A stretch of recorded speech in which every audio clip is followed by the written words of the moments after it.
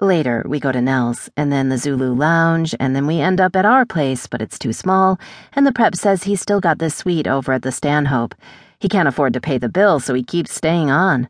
So we go over there. It's getting toward dawn by now, and Jeannie takes up a collection and makes a run over to Emil's place.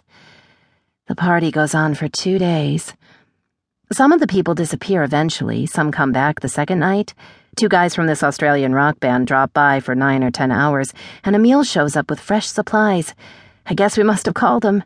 Francesca keeps coming and going, trying to rescue me. At one point, she offers to take me shopping at Bergdorf's with her dad's credit card, but me and Everett hold down the fort, sitting in the middle of the floor going, I can't believe somebody else feels that way. Wow, I thought I was the only person in the world who felt like that.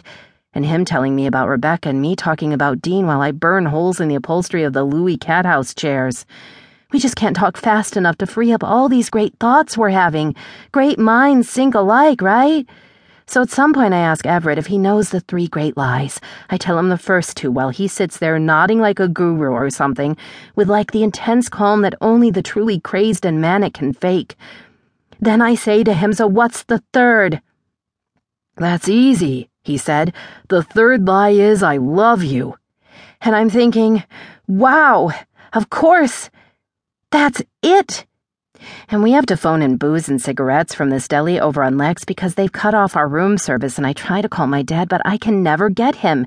And I remember something about the management saying we would have to leave, but we shined them on, basically, and after that, I don't know. I think I got hysterical at some point.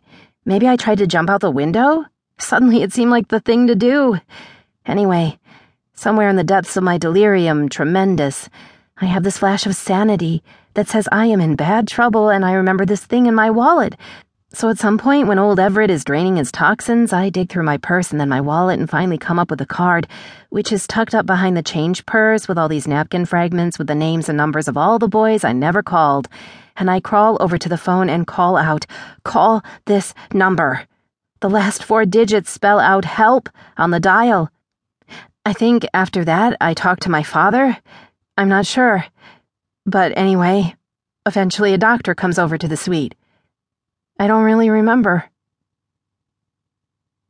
And now I'm in a place in Minnesota, under sedation, dreaming the white dreams about snow falling endlessly in the North Country, making the landscape disappear, dreaming about long white rails that disappear over the horizon like railroad tracks to the stars.